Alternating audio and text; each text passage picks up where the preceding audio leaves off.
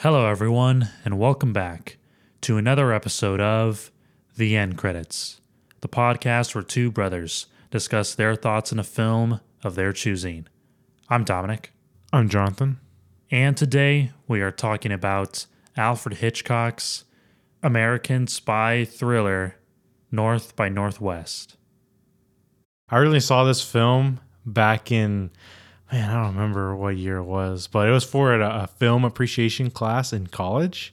It was like, I think this class really gave me an idea on what films are this new perspective on what films could be. Okay. And this was one of the films that I saw. It wasn't the film. The film that changed my perspective was Casablanca. That was the first film we did watch in that class. But I remember this one distinctively just because of how we'll probably go into it eventually too. Right. How James Bond-esque it felt. You know, it was essentially the first James Bond film. It's like the precursor. Right. And, as we go through, we'll discuss, why and how.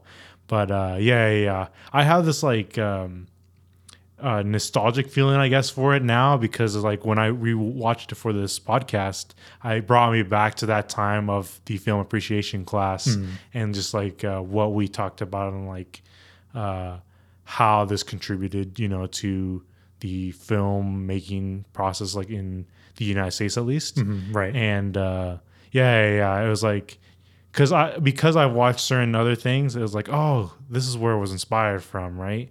And it gave me some sort of appreciation for this because it's under the genre of a spy thriller, right? But it very much to these times, it's a comedy in my mind. It feels more comedic. Yeah. It has to do probably just with the content involved and the stars in it. Cary Grant, we saw him already in Philadelphia, and I'm sure we'll see more of his films later on. But man, this guy is indestructible. Yeah, indestructible and a comedy gold mine. His timing and stuff, and just the words he says, and just his whole persona. He has the timing right. Right. And I've also seen this film before, and I also saw it in, I believe it was a film appreciation class. It was similar to yours. I don't know if maybe it might have been the same one or I saw it earlier. I can't remember if it was high school or if it was in college, but I had seen the film prior to watching it for the podcast, and seeing it again, I did forget quite a bit of scenes, but for the most part, I think I did remember the story and where it goes. The American spy thriller film North by Northwest was directed by Alfred Hitchcock with a release date of July 1st, 1959. It had a runtime of 136 minutes, and it stars Cary Grant, Eva Marie Saint, and James Mason.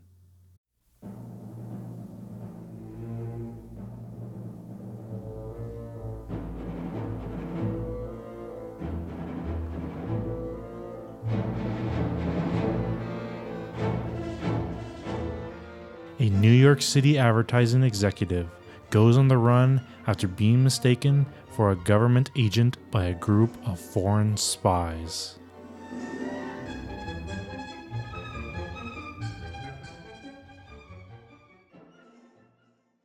I think it is an interesting story, and I feel like Cary Grant certainly plays the part. And I love how you said that his comedic timing was just perfect. And I completely agree. I feel like I almost didn't catch that the first time watching it. From what I remembered, I thought it was a lot more serious.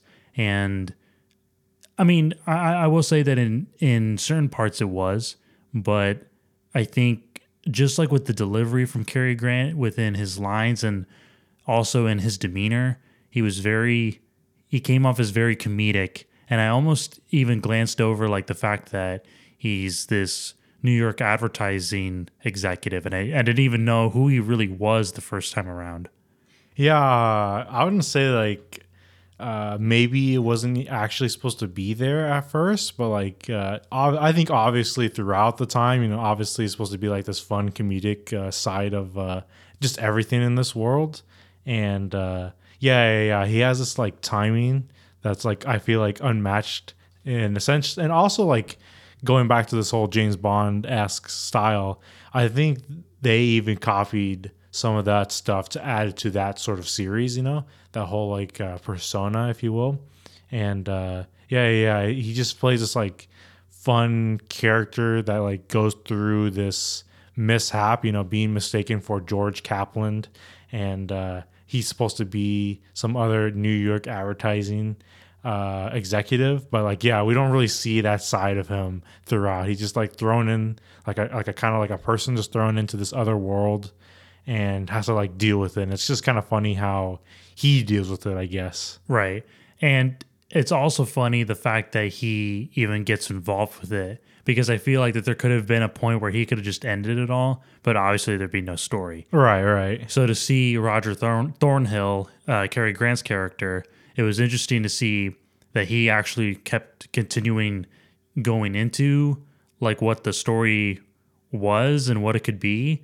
And it's also unfortunate how he got mixed up in it all, because it was just a simple phone call that he was going to have, and he was at the wrong place, wrong time. Right. Yeah, it's kind of like it's more again going back to the fact it's supposed to be like a fun comedic style, I think, because like if we do think about it logically, there would be like holes to this. It's like obviously there's the timing issue, like he put his name up first because he just wanted to make a phone call. If that never happened, he would have never had this whole story, right? Right. And if the bad guys, they were supposed to actually figure out that he was who he said he was, then this would have never happened either. So like we have to give some sort of leeway for this like story to even happen. But like I don't know, I guess if you go along with the ride in the beginning, then it becomes like a little easier to say, okay, here's where we're going now and stuff like that. I do want to say though, like in the beginning, it's kind of like we're not really meant, I guess, to like even understand, that side of Thornhill, because it's like I don't know if it was the audio just mixed weirdly in this film or it was intentional, but it was super low at the beginning, especially like with dialogue, right? You couldn't really understand what they were going for or what they were saying. And I think that could be like an intentional piece where it's like, okay, this stuff doesn't really matter. Just know he's some, New York executive, and here's where we're going to place him later, right? So like this stuff doesn't really matter.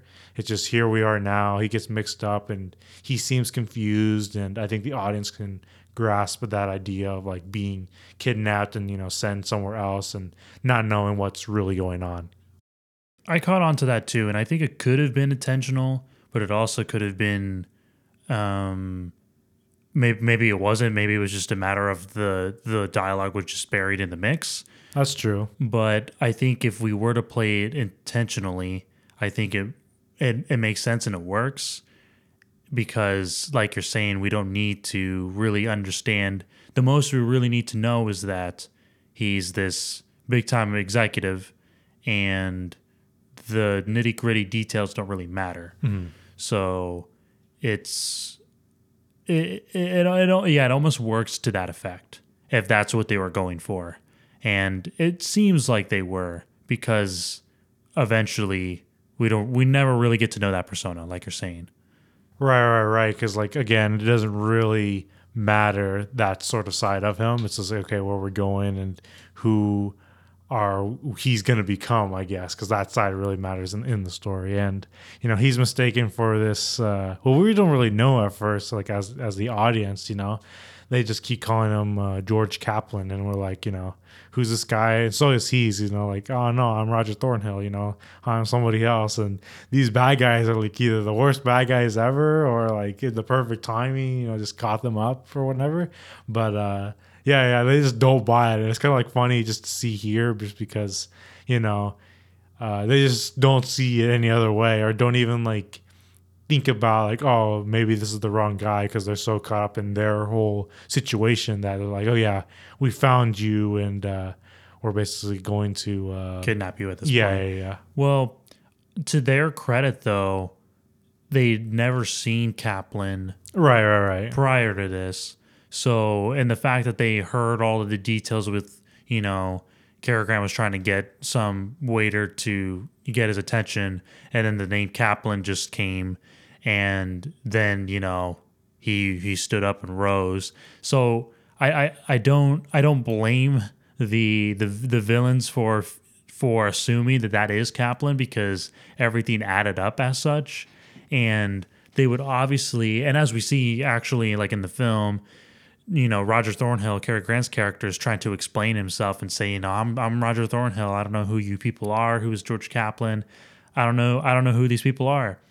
And the bad guys are obviously, they are right in the sense to not believe Thornhill, because they expect to believe that, they have every reason to believe that Kaplan, or Thornhill in this case, is a spy. Is a spy. And he wouldn't give his whole identity up easily. Correct. Either. So it makes sense to like that degree, but like I guess you would hope to think that they would double check on everything just to make sure that everything's correct or whatnot. But they're so just caught up in their own world that it doesn't really matter in that sense. And and that's why I'm saying, like, why would they, especially when they had that evidence to suggest that is Kaplan, like in the very beginning. So I can understand, but I in that regard, I almost feel like they would have no need to double check.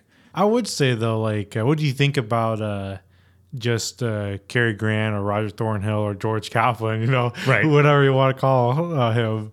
What do you think about him being like very like at ease in some sense? Like, he was kidnapped by these guys, but yet he's still playing jokes and still think he can get out of the situation, and like kind of like he doesn't really seem like he's in a position that he's about to be like in some sort of threat or something like that, right? Or taken out in that sense, until like later on, obviously. But like at the beginning, he's very like, okay, we can fix this sort of situation. Like, it's just a misunderstanding, not really believing the extent on like where he is right now. So what do you think about that?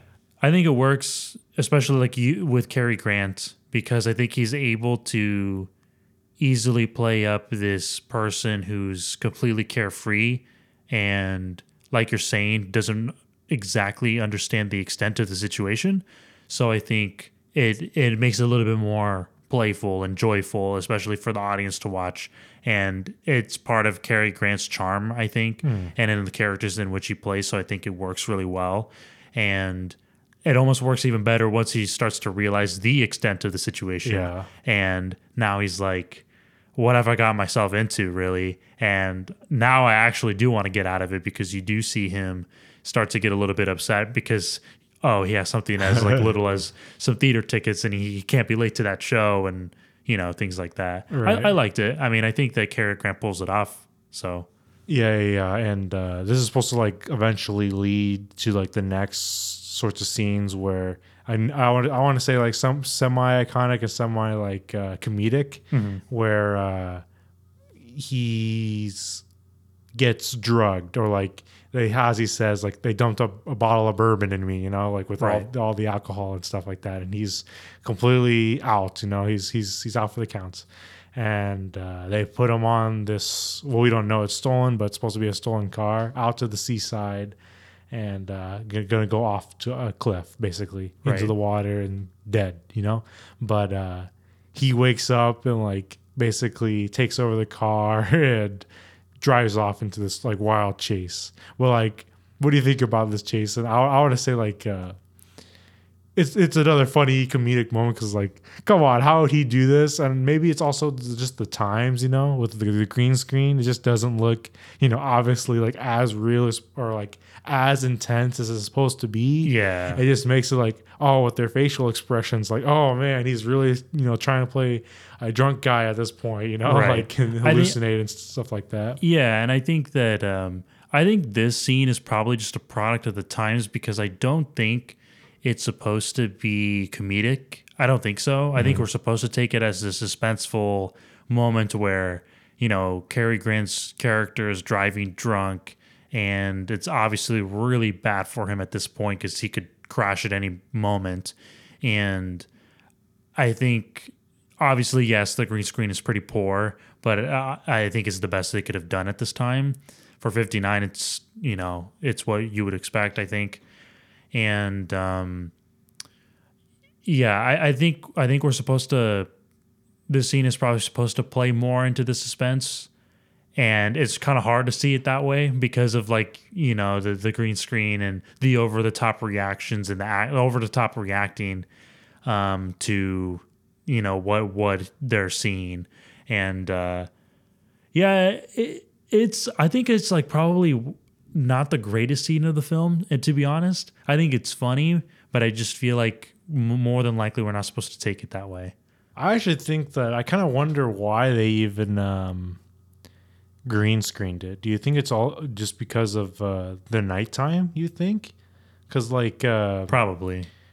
Vertigo came out a year before this, and they had like a car scene which we won't go into, right? Yeah. But I would argue that their whole car scene is actually a lot more suspenseful than this. So actually, I'm thinking now that like this is meant to be comedic or over the top because Alfred Hitchcock was able to do another car scene and make it like suspenseful and more believable. More believable, yeah. But it could also be just the time of days because I believe in Vertigo's it was a morning and afternoon type of situation, where in this one it is later at night. But there are some like night scenes later on in North by Northwest, but I guess they are like stationary. They're not, for the most part. Yeah, involving cars. So maybe it could be a case of that, or like maybe the location didn't lend itself to like, okay, we're still in the same area, right? Perhaps. Believability. Yeah. So like maybe you could take into account those situations, but yeah, I'm like maybe in the camp of like it was actually meant to be over the top and over like again leaning to that comedic side and playful side of this is what we're leaning into, Interesting. Yeah, I could definitely see it as a comedic scene. I guess I'm just not sure if it's supposed to play off that way. Maybe so, especially with the fact that Cary Grant is drunk and he's just trying to escape and run for his life, or drive away and maybe take his own life in the process. And that was the point. That was the point of that whole scene. But I could see it as a comedic one. It could have been intentional. I actually really do like the moments when we as an audience saw everything beforehand, seeing how Roger Thornhill was, brought into this room. He met Lester Townsend, or who we think is supposed to be Lester Townsend, and we have that whole interaction, right? And that when he has to come back and like explain his position, this was obviously a comedic moment where he was just trying to defend himself in the fact that, they carry their bourbon here, and this is where they drugged me, and all these other things, and he can't even fight against it because they clearly hid their tracks. Right. Because like, at this point, like he's basically eventually taken by the cops, and he's just so drunk and disoriented that they don't believe a thing he says. And he tries to like prove his innocence by going back to the house that he was kidnapped in, and like everything's gone. Everything that he described happened. It's like doesn't exist anymore. Right. And it's kind of weird because like I'm thinking like in my mind, how do they even pull it off? Like we do hear like later that they could possibly have been the gardener and the people taking care of the house, but like. Maybe it's again another thing of the time where people just didn't really know, other people, or didn't have the awareness as we do, like technology, with social media and everything like that, to like double check, quote unquote, on those sorts of things. Because like, they met the wife and the housekeeper and all that stuff, and like everybody seemed to buy that these were the people that lived there. And what else would you think, because they opened the door and they came by with the name and stuff, right? But like it was too far. Also with Roger Thornhill just being drunk and disoriented, he was just so uncredible at this moment, so that they just assumed that everybody else was telling the truth. So like, yeah, but like also in the other way, it's like, man, how do they pull this off, and how are they able to, you know, nobody questioned anything, you know? Right. And I do want to skip ahead a little bit. I think, you know, pretty soon, it gets to the point where Roger Thornhill is kind of having like this vendetta, and now he just wants to figure out, well, who is George Kaplan, and how can I get to him, and how can we sort this business, because he wants to get to the bottom of it. And that's like kind of interesting how like the story turns into that now Roger has to go and find Kaplan, and he needs to like, you know, talk to him and say like, you know, you did this to me, you did this to my life, and now you got to pay for it, essentially. And that's where things get pretty fun and interesting with the story, where especially like when we get to the hotel, and Thornhill is like going to Kaplan's hotel room, and I love like this kind of like what you said in the beginning. I did feel like James Bond-esque in that now Thornhill is kind of becoming like the detective, and he's trying to just put the pieces together, and he's learning and realizing that looks like no one even knows who Kaplan is or what he looks like. And that's like an interesting thing in the very beginning of the film. Yeah, I would say like it adds like an intrigue that, you know, us as the audience are also like, okay, who is this person he's being mistaken for, and how are we going to find him? It adds, you know, mystery aspect to like, okay, we're hooked now to watch this film because we want to also figure out what's happening here, right? Right. And who's Kaplan and what's his story. And also with the fact that there's these men chasing him that we don't know who they are and, you know, what they are doing. And that like adds this whole suspense, you know, obviously, you know, when he tries to escape from them too and tries to track down all the pieces and stuff like that. And it starts to like hook you in and want you to figure out like who's this Kaplan character. I would say like here's like an iconic scene too, you know, when they're at the United Nations building. They have to go find who's who and everything like that. Right. Well, it's interesting bit because I believe I read this somewhere where they didn't have rights to, or like I think anybody at the time really you couldn't actually film by the actual building at that time. Yeah. So they had to like screw the rules sorts of situation where, you know, he went aside and still filmed from afar to get these sort of shots, like all the insides, the exteriors. Yeah, all the exteriors, all the interior stuff was, you know, somewhere else, obviously. Yeah. Right? But this exterior shot where they drop him off from the cab, like these are like hidden cameras from afar, you know? Yeah, because they filmed across the street, didn't they? Yeah. Just because, you know, like nobody could at that time. Right, exactly. Yeah. Yeah, I remember reading into that, and I thought that was like, oh, that's interesting. And talking about the interior shots, they had some really great, I don't know what you would call them, like, oh man, I totally remember the name and I'm blanking. But there's like the matte paintings. Yeah, the matte paintings. That's what I'm referring to. They had some really great matte paintings for the interior shots for the United Nations.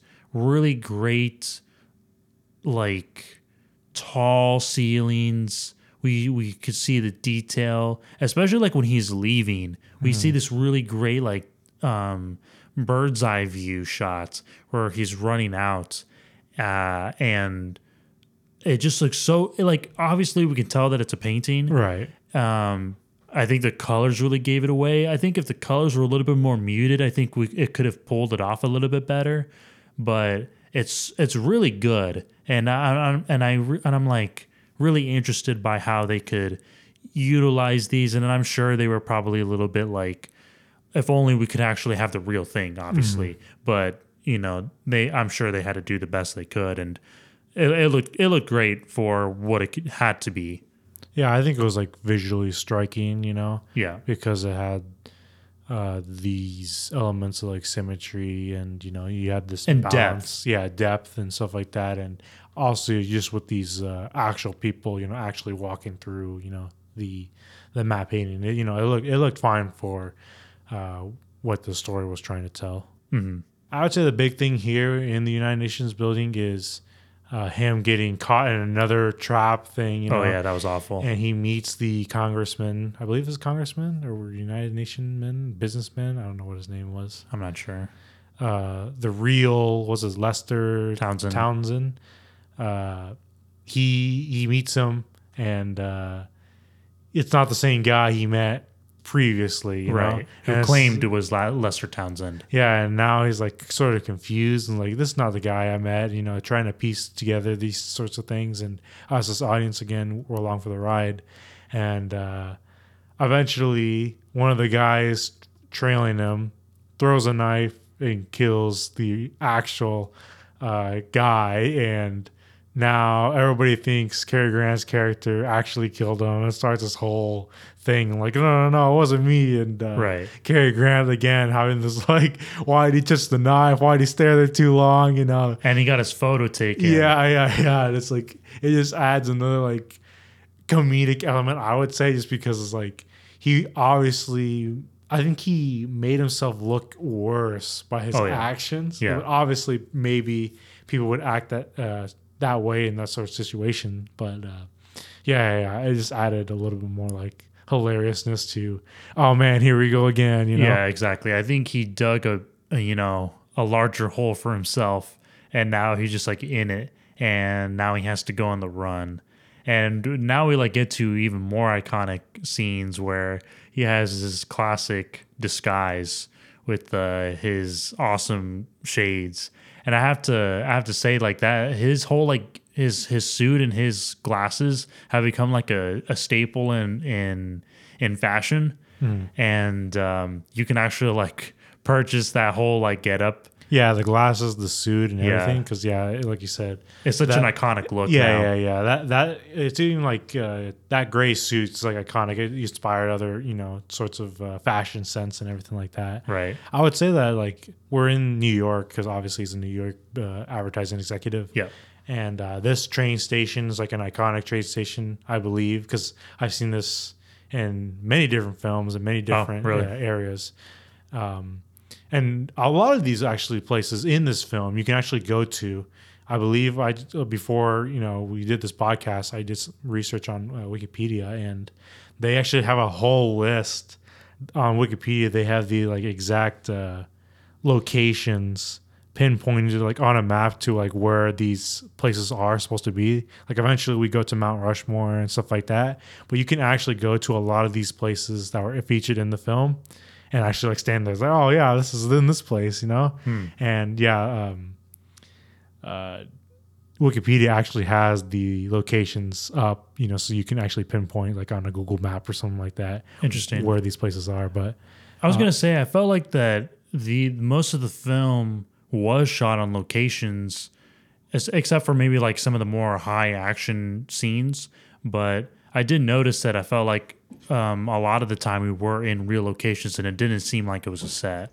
Yeah, because like so I read too that apparently in the original like script it wasn't like for the movie, right? It's like the original idea was intended to be like a traveling salesman sorts of guy to go to the, I believe, Middle East, and then eventually get caught by these people, but you said he was somebody else, right? This sort of agent scenario, right? So another mistaken identity story. Right. Okay. And this person was supposed to travel to location to location to location. And that's where like this whole basis of this movie, where we go to a lot of places. What I believe Alfred Hitchcock wanted to go to Mount Rushmore because I believe he wanted to use that location in some capacity. And, eventually this script came and he was able to do that sort of scenario. And that's why we get like a lot of these like places where you could probably go to, because we go to New York, Chicago, South Dakota, and stuff like that. Indiana, and it's stuff like these places where they're real places, right? Yeah. The United Nations building, just for example, these places you can go, and that's why they had these whole sorts of scenarios where we saw these live locations.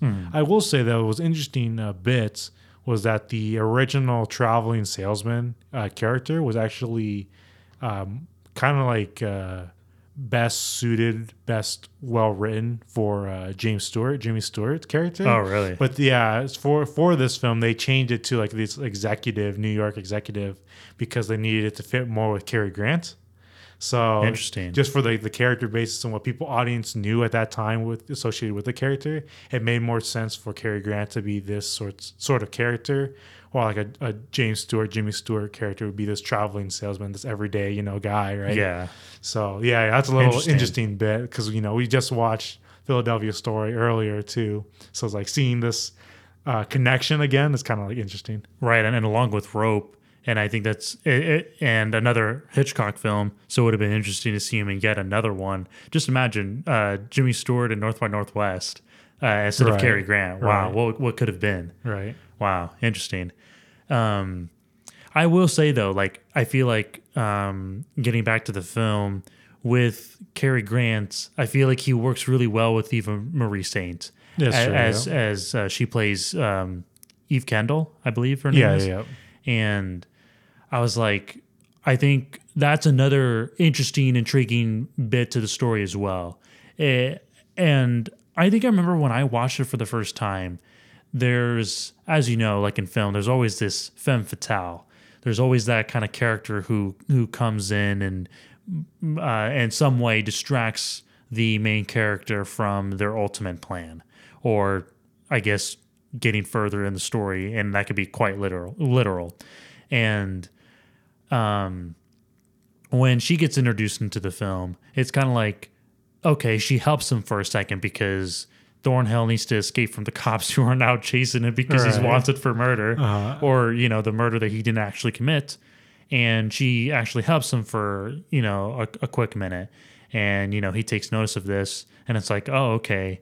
Now what? Was this just a one-off thing? And of course it's not. And it's interesting like how like we were reintroduced to her when he's trying to get a bite to eat. And I think what I really didn't notice and pick up on the very first time I watched this was I think the dialogue is actually pretty well written, or at least I like the script. And maybe it all has to do with just delivery from the actors themselves. But I did really like this conversation between the two of them, where they were kind of like, it also felt similar to the fencing that we saw in Rope between Brandon and Rupert.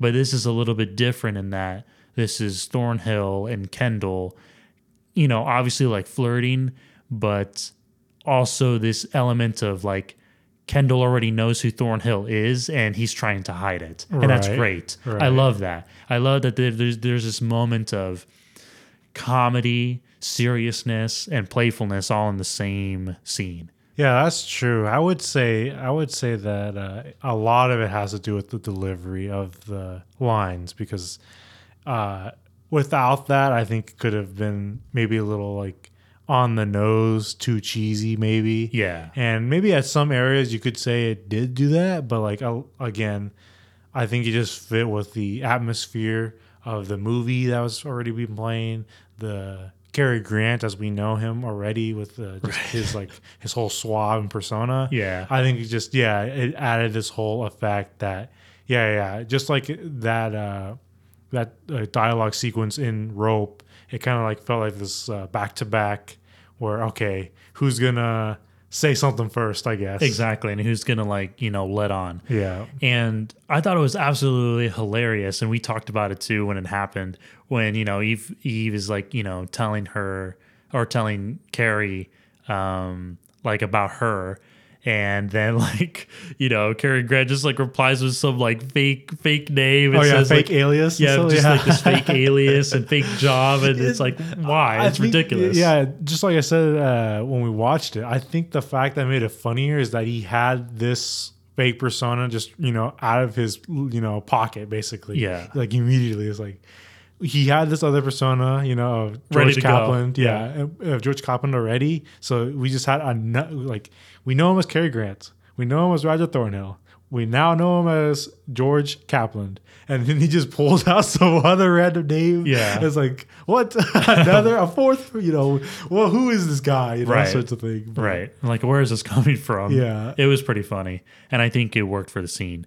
And, so then now we have Eve Kendall in the mix, but we don't really know. See, at this point, we're kind of like, okay, is she just this random person? And that's all we know at this point. And I was like, I think they pulled this off really well, because if you're watching the film for the first time, that's really all you think, or at least I did the first time watching.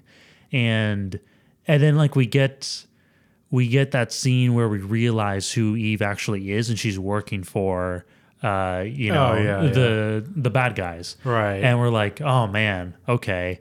And you don't even like. I feel like nowhere do we actually get the sense that she's working for them, and then once we get hit by it, it's like, oh man, Alfred Hitchcock creates the suspense yet again, and now he gives us this bit of information that the audience only knows, and now Cary Grant's character Thornhill doesn't. It's also like a really great, because of the fact that we're like establishing this like playful relationship, so we're kind of like letting our guard down, very calm, just like he is. And then we see this whole moment of like passing the notes that, oh man, the strikes us that he's actually in danger. He doesn't know it, we know it, and we're back again in that like suspenseful field, and like we gotta be on our guard again, and stuff like that. And just a powerful moment, I guess. Yeah, I noticed that like the more Hitchcock films that we watch, I notice that he does that a lot. He'll give the audience something in return for making the main character feel like that they don't, or they actually not feel like they don't know the information yet. Mm-hmm. So it's like we're playing catch up, and I think it's very effective. He usually does it, and I think in this film especially, it was effective because we want Thornhill to realize that he's in danger. And we even get that moment where Kendall is, where we can kind of see that she's a little bit guilty by the fact that she's doing this to him. I think even the first time I watched it, it did feel clear, and it felt even clearer the second time around, obviously. And you could tell that there's this, especially like when he's trying to escape and they leave the train, they're in the train station, and now he's going to go on his own way. They're going to go the separate ways. And at this point, Kendall like just kind of wants him to go. And he obviously wants, like, oh, when am I going to see you again? Mm-hmm. That sort of thing. And it kind of turns into like, oh, there's nothing left to be said here. You have to go now. And I always thought that was kind of like interesting, because we're seeing something else now from Kendall, because before she was this smooth character, seemed like nothing bothered her. She was in control. And now all of a sudden we're seeing something else come through. Yeah, I would say that like what's also like unique about that too is that it kind of also keeps up the appearance that yes, she's guilty, but we don't know why yet, and exactly. We don't know like, because obviously we do later find out what side she plays, but right now at this moment maybe she's just guilty because she is sending him off to, and that's it. Right. We don't know the full picture yet. But I do want to actually like back up just a tiny bit where they had this comedic moment where it's like, we had to talk about it, I feel like, where basically, they escape the train, right? And he goes to the restroom to go change and shave or whatnot, right? And we had this cool, like, clear, like, and again, a James Bond moment where he gets away, with it just because he has a shaving cream on him, so the police doesn't recognize him when they enter the restroom. Right. So he gets away, and it's like, oh, that's a cool moment, cool, everything like that, right? Yeah.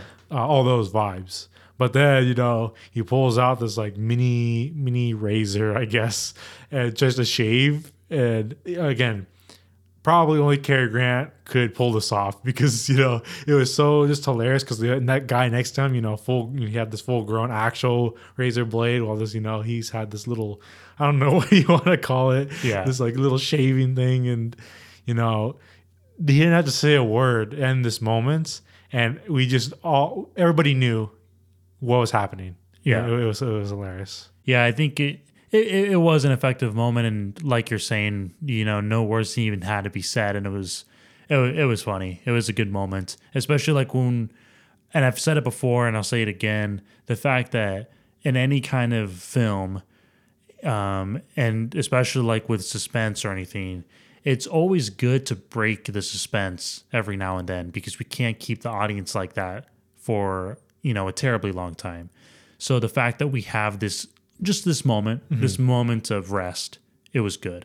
I would say though, I think the fact that it does that is because they get used to these suspenseful moments. Like if you're always on guard, nothing's going to catch you off guard, right? Right. So if we calm you down, change your emotion, then we can go back to getting you off guard and back in the suspenseful feel, and you're not used to it again. Let's go now to the most iconic scene, I think, in this entire film with the crop duster plane. And again, iconic. You see it probably in the covers and all that stuff, trailers probably. Promotional art. This is probably the scene that North by Northwest is probably most known for, where, so basically Cary Grant, Roger Thornhill, George Kaplan, we don't know at this point, he gets sent out in the middle of nowhere. Okay. He's off in some place in Indiana, I guess. Some cornfield. Some random cornfield. And he's waiting there because Eva Marie's character said to go there because George Kaplan's going to meet you there. Yeah. And he's waiting there, just by the bus stop, and nothing's happening, He just looks, left and right, cars passing by, but nothing's happening. And here's like another kind of maybe, I don't know if unsettling, maybe like a suspenseful moment, maybe, because like there's really no music here. No. It's just like it's nothingness. And another car comes up by, a guy gets out, waits at the bus stop, and it's just kind of funny just to see two guys on the opposite side of the street staring at each other and not saying a word. Yeah. They're like, Cary Grant's like, who's this guy? Is this George Kaplan? Should I go up there and talk to him or something like that? Or, what should I do? And then eventually, he gets, the courage to like, okay, I'm going to go over there. I tries to talk to him, are you George Kaplan?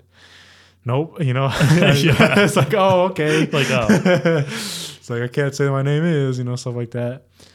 And, now we're kind of like, okay, what's happening here? And then we saw some other shots, in the distance, of this plane, this crop duster going about, but we never really really focus on it until the guy makes one remark, and he's like, you think it's kind of weird that crop duster plane is going over the area with no crops, and right. And nobody else, certainly not me, I didn't pay attention enough to realize that was happening, Yeah. He's just a plane in the sky, who cares? But, yeah, now at this point, the audience and even Cary Grant are like wondering, like, okay, yeah, that is kind of weird, Yeah. And, then, we're just all focusing, and now we just hear that plane, in the sky coming ever so closer. And then it just comes and comes and comes and all the way to like, oh, whoa, you're a little low, man. Yeah, What's happening? What's happening here?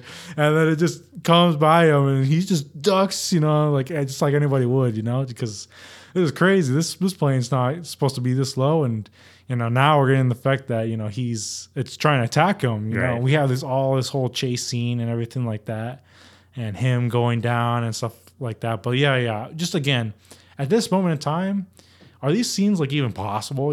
So like that's what we really gotta give it some sort of props to. Yeah, I was gonna say like now that I'm thinking about it and how like we were talking about previously with that car chase in the beginning at night when he was drunk, and now we're looking at scenes right now with the crop duster. these scenes, this chase looked really good. Like it looked really good, and I think there was only probably like one moment where I think that crop duster plane was actually flying towards him, and it's that really classic shot where he's running away from it, Right. and it looks like they clearly actually did shoot that, and Yeah, I don't know. all the other shots looks like they were pieced together, but it still looked really good. And obviously, as we know, or maybe you don't know, this scene inspired the classic helicopter chase scene in From Russia with Love from 1963, a James Bond film. And I remember for like the longest time, because I'm a pretty big James Bond fan, and I remember I love From Russia with Love, and I always remember that scene. And I remember watching North by Northwest for the first time and thinking, oh man, they copied From Russia with Love. And only to learn that, no, From Russia with Love took it from North by Northwest. Right. And I was like, oh, interesting. And I never even knew. I never knew. And I was like, what an iconic scene, and very well done. Very well done. And I think even like towards the end, it gets even funnier because the plane ends up crashing into this semi truck and it catches fire.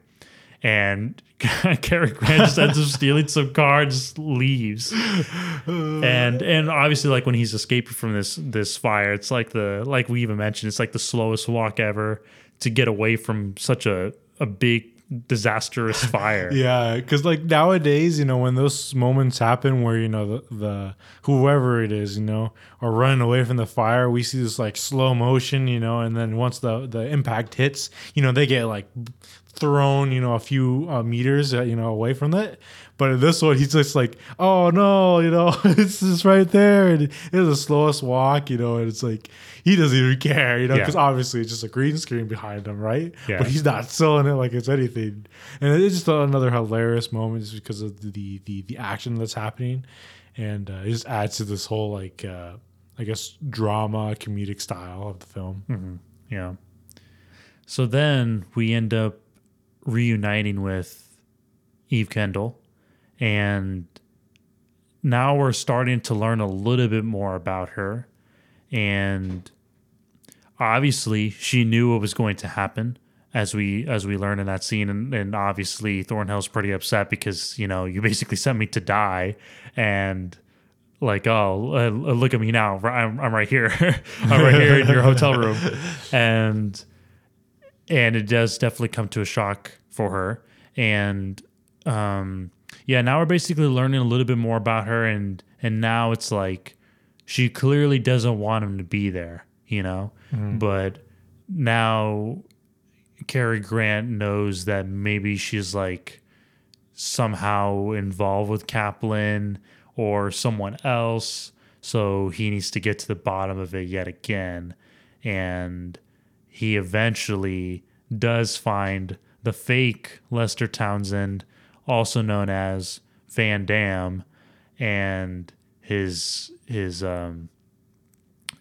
right hand man, whatever his name was. Yeah, I don't even know. I can't remember his name, and it's like this like, oh man, it is a pretty intense and bold move because he ends up just like walking over to them at this auction.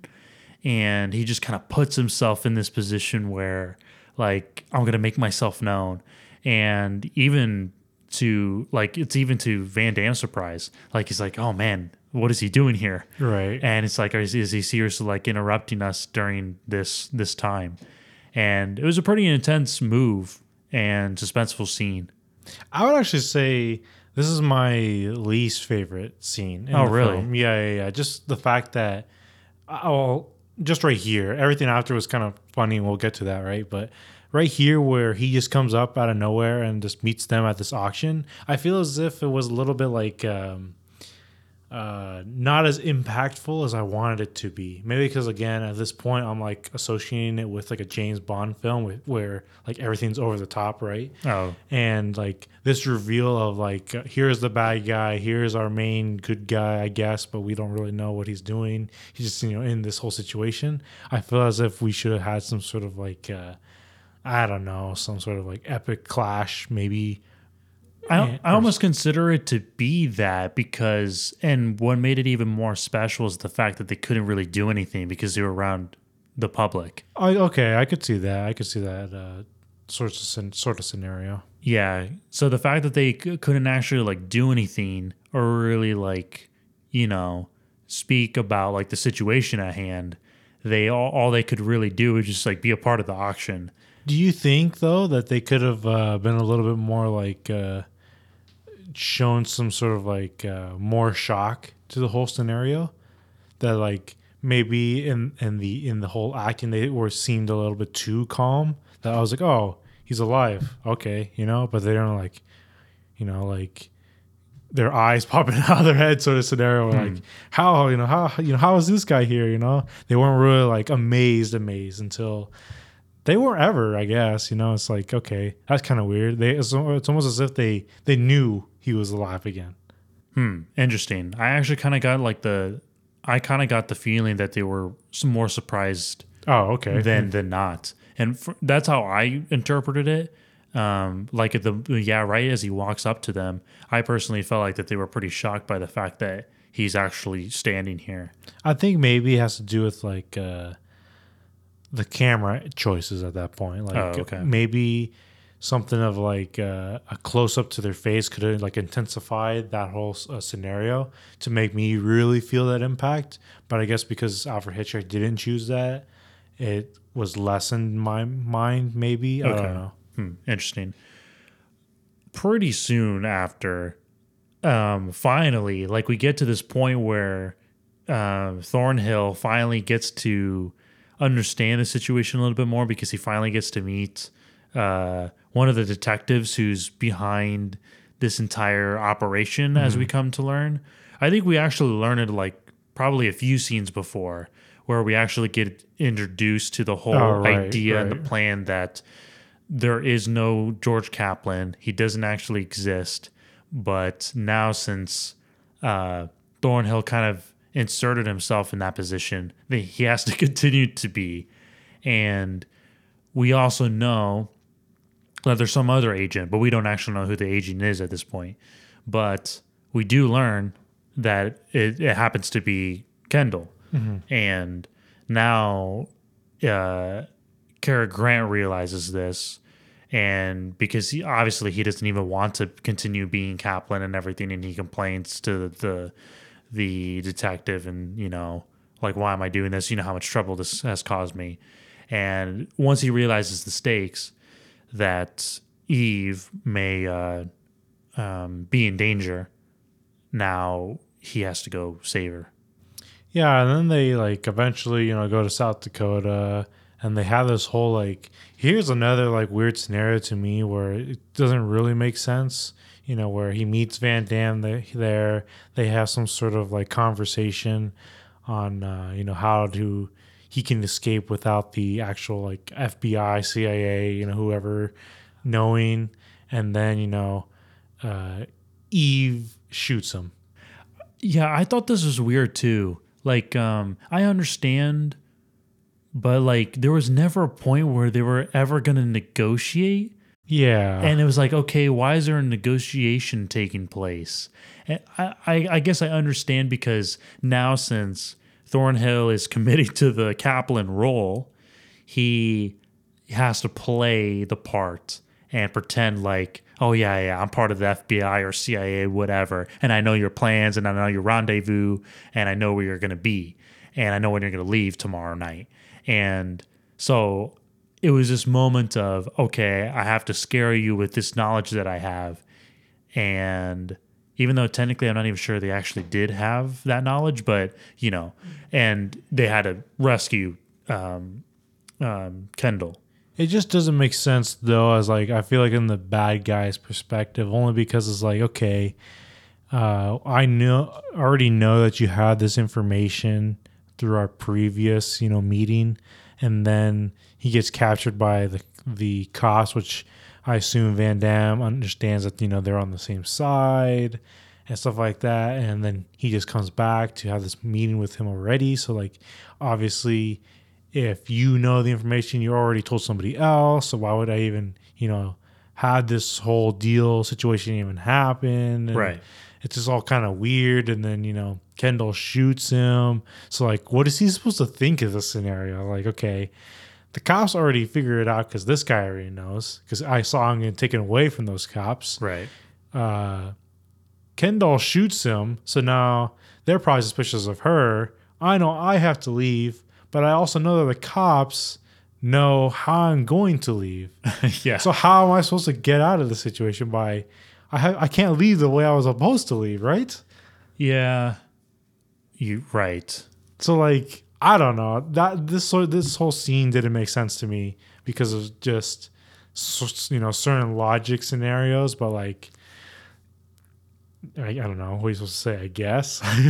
Yeah, it was a little strange, but we do see, which is kind of like interesting, and maybe this is what Hitchcock just wanted everyone to focus on, is the fact that like once Kendall actually does go back to Van Damme's place, he clearly basically believed the whole situation, that Kaplan was shot and Kendall did it, and Kendall's going to go with Van Damme out of the country. Mm-hmm. And yeah, so it's kind of weird. Like, so he was fooled by it, and he clearly looks like he was, but obviously the bodyguard of Van Damme wasn't. He wasn't buying it. Like, he knew that something was wrong, and specifically with Eve. Right. It's like, I don't know, like, that's why this thing doesn't make sense, but like, I guess, we'll just clear stuff up later, whatever. Yeah. And so yeah, Kendall shoots Cary Grant or George Kaplan, Roger Thornhill, whatever. Yeah. And she leaves, everybody leaves, and now the FBI and we already knew this. The FBI and Roger Thornhill are working together. They go meet with Eve Kendall. Eventually, they talk about have their apologies to each other, and now she's gonna go leave with Van Damme to go out of the country, and basically Roger Thornhill's mad about this, and eventually they're trying to keep him away from Kendall in order so that the operation can continue. Yeah. They have this whole like I guess fight about what's right and wrong, because the main character has to stand up for good and stuff while whatever situation. And eventually this leads us to like the end sequence where it's nighttime, and eventually Cary Grant, smooth move guy, is able to get out of the FBI somehow, right? Yeah. Because he's James Bond, I guess. Yeah, he goes like full James Bond mode at this point. Right, because he escapes the FBI to go hopefully rescue Eve Kendall.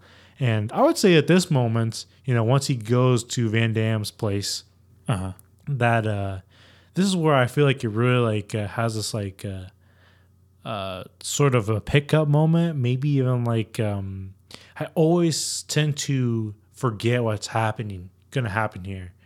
Like, because when I remembered every other situation ahead of this going into North by Northwest. Yeah. But always at this moment, I feel like I always get caught off guard. And I actually think it's a somewhat good thing because of the events that happen here. But like, I want to know if like, did you remember anything going in? What was your thoughts, when he was creeping towards this building? And did you think he was, gonna make it somehow? Yeah. I think I forgot certain parts. Like, for example, I kind of forgot about like him listening in on the conversation between Van Damme and his bodyguard, and I completely forgot that the bodyguard was like, for a second, I thought he was going to turn on him, and I completely forgot about that. Yeah, let's talk about this scene right now, because this scene is actually really good. Yeah, This is why I'm like, okay, it's really great that I did forget because of this whole situation. Because, they have a conversation. Right. And, like you said before, the right hand man is like suspicious of Eve Kendall, and now I don't know, for some reason Van Damme was like, oblivious to everything. Seems like it. And we just see the right hand man grab the gun, has a gun in the back, and I was like, whoa, what's happening here, right? Is he gonna shoot him or whatnot? And then eventually he does. We hear the shot, the camera angle goes to him like in this evil look, right? That he's like, oh yeah, this is it. And Van Damme has this like shocked expression on his face, and we're like, whoa, what happened? Yeah, did he just shoot him? Yeah, did he just shoot him? Where are we going now? I was like, why and then how, and all that situation's running through our head, and we're expecting him to fall dead, right? Yeah. But then nothing happens. It's like, I don't know, this is the same gun that I stole from her luggage that she shot Cary Grant or George Kaplan, and then he has this whole like, he punches him, which the punch looked bad in my opinion, just because obviously they had to fake it. I don't know why they obviously had to fake it, That was a little weird. Either way, they faked it, and it was a little weird, but it was like a really cool moment, because it's like, oh man, did he just shoot him? And where they could have went with the story right there. Yeah, I think it was like, even though I've watched this film already, like it was so unexpected, like you said. Yeah, and I think it's special, like when those moments can't happen, because now you are kind of lost in the scene. Not lost in the bad way. I mean, like lost inside of it. And that's what's great. And I think a lot has to do with just, what's taking place. And I think that feeling of Cary Grant going into full James Bond mode is kind of like, it's like an intriguing piece, because they don't know that he's there, and the audience is there with him. So it's like a nice thing to watch, because obviously we don't want him to get caught. But we want him to be able to alert Eve Kendall, because he's there, and we want Eve to escape. So we're feeling that within us. So it's like the pressure's on. Also, with the fact that we eventually know, because when Cary Grant was first shot, we didn't know it was a fake gun, right? Until eventually later, they revealed it to us. Yeah. And for some reason, the trick worked twice, in some Three scenario. times probably. Oh yeah, three times. Three times. You're right. Somehow the same trick worked 3 times in this movie, where they had the gun, or a gun, because we didn't know it was the same gun by that time, and we were fooled by it somehow, just because maybe it's because of the fact that it was a gun, right? And we just know that once someone has it on somebody, they gotta tread lightly, right? Yeah. And yeah. So for some reason, that same gun trick works 3 times throughout this movie. And at this point now, Cary Grant's trying to grab the attention of Eve, and basically is a little too late by that time. Yeah. But he knows that they're onto her, right? Right. Didn't you think it was a nice touch that he used his matches? Yeah. So good. Because again, it goes back to the scenario when they first met, at the dinner table. Right, because she brought up this whole thing, like, what's rot? Because this is the matches that he had to light a cigarette or whatever. And he says, oh, that's just my trademark or whatnot. And she asks, what O means. And he's like, oh, no, nothing. But it's his initials. Right. Not the O, though. The R and the T is, but O doesn't. But either way, right, it was so out of place at that moment that we were forced to notice it was there, because okay, why was this there? Who chooses rot as their trademark and whatnot? It was just so out of left field, right? So we remembered by this moment in time. This is why we had this sort of a moment before. Long-term storytelling here. It's so easy. And it played a helpful role of communication that even the audience, we knew what was about to happen, in this next scene where he writes a note in the match lid, and this is funny too, just lightly tossing it over to her, and he misses. Yeah, he misses. So good. But we knew the intensity here, right? Because us as audience, we know he's in the building, and we at least hope that she remembered his trademark, right? And when she does, her acting here is like brilliant too. Oh yeah. Just because of the camera shot here and everything, she just she sees it like on the ashtray. Yeah, and keep in mind the camera's from the back, so we don't even see her face at all. Right. We're from Cary Grant's point of view, which is he's like on the second floor looking down at her. Right. And she sees it from this angle, and she just flicks it open because she's like, "Oh, how did this get here?" Right? Well, she first notices it in the ashtray, and she like twists her head in such I recognize this. And it was so well done. Yeah. She looks both ways because again, like, how is this here? Yeah, and, is exactly. he over here? And then she picks it up, looks at it, and then just it's like a quick snap. She closes it. Yeah, it's like, oh man, it's like that was the confirmation we knew or we needed as the audience to know that she knows we're all on the same page. Yeah, it's awesome. Like, it was just an awesome moment that. The fact that just her quickness was enough communication to us to understand that. And it's like, wow, that's crazy. That's powerful. And that's what, like, I feel as if that shows good storytelling, directing, whatever you want to call it, of like Alfred Hitchcock to be able to effectively communicate that to everyone watching. Yeah. That's powerful. Right. And like that scene even heightens and it grows because all right, now she knows, and then they get to like reunite once again, and now he gets to like explain it to her and like, don't go on the plane. And it gets even like more intense because now she knows, and she knows that they're onto her, and she can't get on the plane because she's gonna be tossed off, she's gonna die. And then it just like grows like so suspenseful because you don't want her to get out on the plane, but the plane's here now, and now they're going. Yeah. They're slowly going to board the plane, and it's like, oh man, and as Alfred Hitchcock does, it's just this suspenseful moment of slowly walking to the plane, and she's looking back at the house because she's waiting for Thornhill to come and rescue her because he said he would, and where is he? And like we said, that the gun works a third time here when the maid or the sister of Van Damme, I believe who that is. I think that's who it is. Or it's someone else. I believe it's his sister. And she notices that Thornhill's in the house, and she the television screen. I mean, right. Come on. Right. Make sure you account for all the reflections, Right, exactly. And she has him at at gunpoint, and then eventually Thornhill realizes that it's actually the blank gun. And finally, like what seems like eternity, like right as she's about to board the plane, he comes and saves her, and they drive off. And it's like this. Now we're getting into like that final chase scene at Mount Rushmore, out of all places. And again, I think like Jackie Chan and Police Story 2, this also feels like a really nice, unique location for a suspenseful / action scene.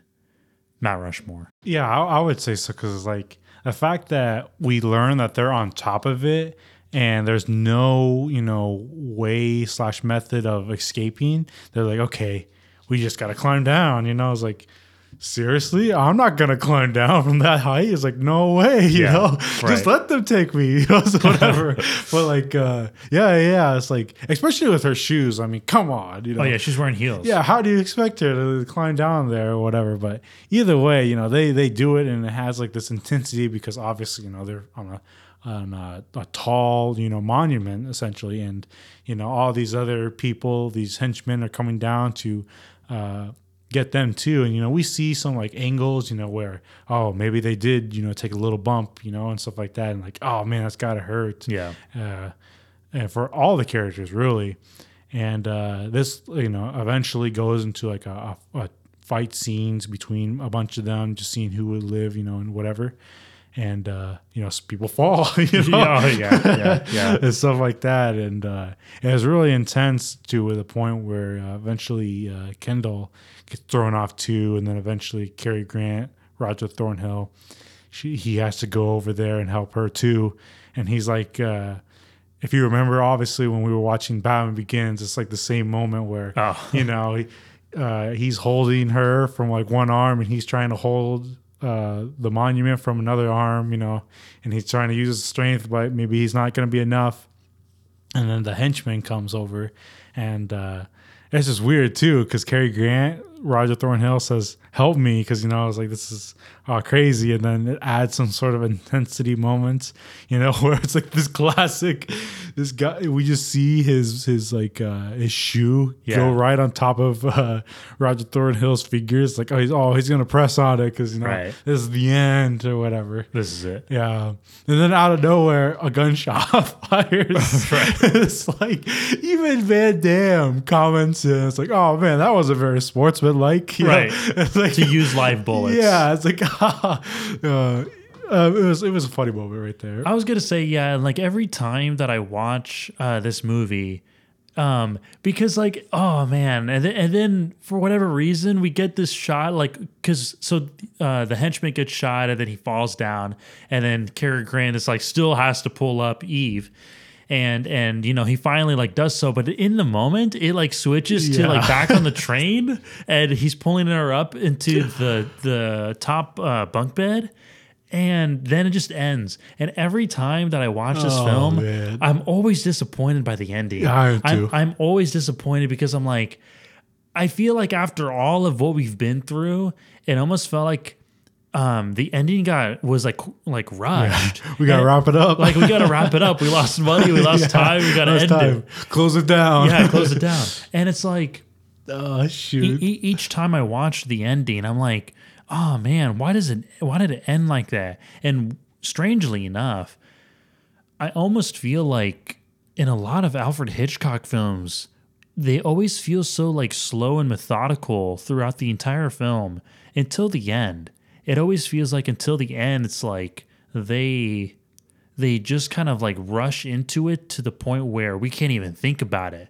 And maybe that's the point, because I feel like with each Hitchcock film, it always feels like that, and we don't feel this sense of like true closure. I actually think it depends on the film, because I actually think Rope was a really good example of an ending that was really like wrapped up nicely and well paced. Yeah, everything was like perfect, I think, in Rope ending. Yeah, that's a good point. But when it comes to North by Northwest, yeah, I agree. It's catching me off guard every single time. It's like, what happened? Did we cut something out of the film? Where's the scene? I'm missing, essential content to make, this sentence, what happened here? Right. Yeah. Like what happened? But yeah. The ending, can't really explain it. But I do think that there's, if you think about it in this like comedic sense, maybe it really works. I was like, at this point, who cares? I don't know.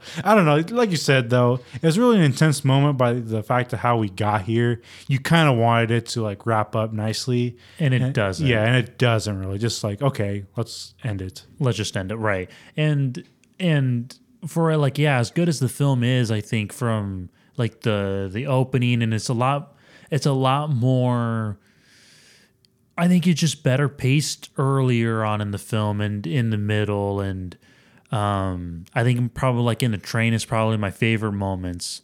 And like just by the time we get to Mount Rushmore, it's supposed to be this intense and suspenseful moment. And then it just kind of gets, abruptly cut, and it feels just out of place. Yeah, I totally agree. I would say my favorite moments is the point when Roger Thornhill goes to Van Damme's place, and they have the whole communication with the matches, and the right hand man, quote unquote, turning on Van Damme and stuff like that. That's my favorite moments of this film. Also, with the airplane scene too is just iconic. But like I said, I think the height of it was Van Damme's place, and again, going from there to the end, it's kind of like, it doesn't really like fulfill you in that sense. Yeah. But, I guess I respect it for like some elements that were, inspired from, like we said, from Russia with Love and other stuff, from his suits. Oh yeah, and, definitely. Even like the music's pretty good too. I actually was gonna mention that was the last thing I really wanted to talk about. The fact that the first time I watched it, I didn't even really catch on to any of the music in this film. And the first place that I caught it, where I actually like caught on to like the music and I was like, oh, this is actually really good.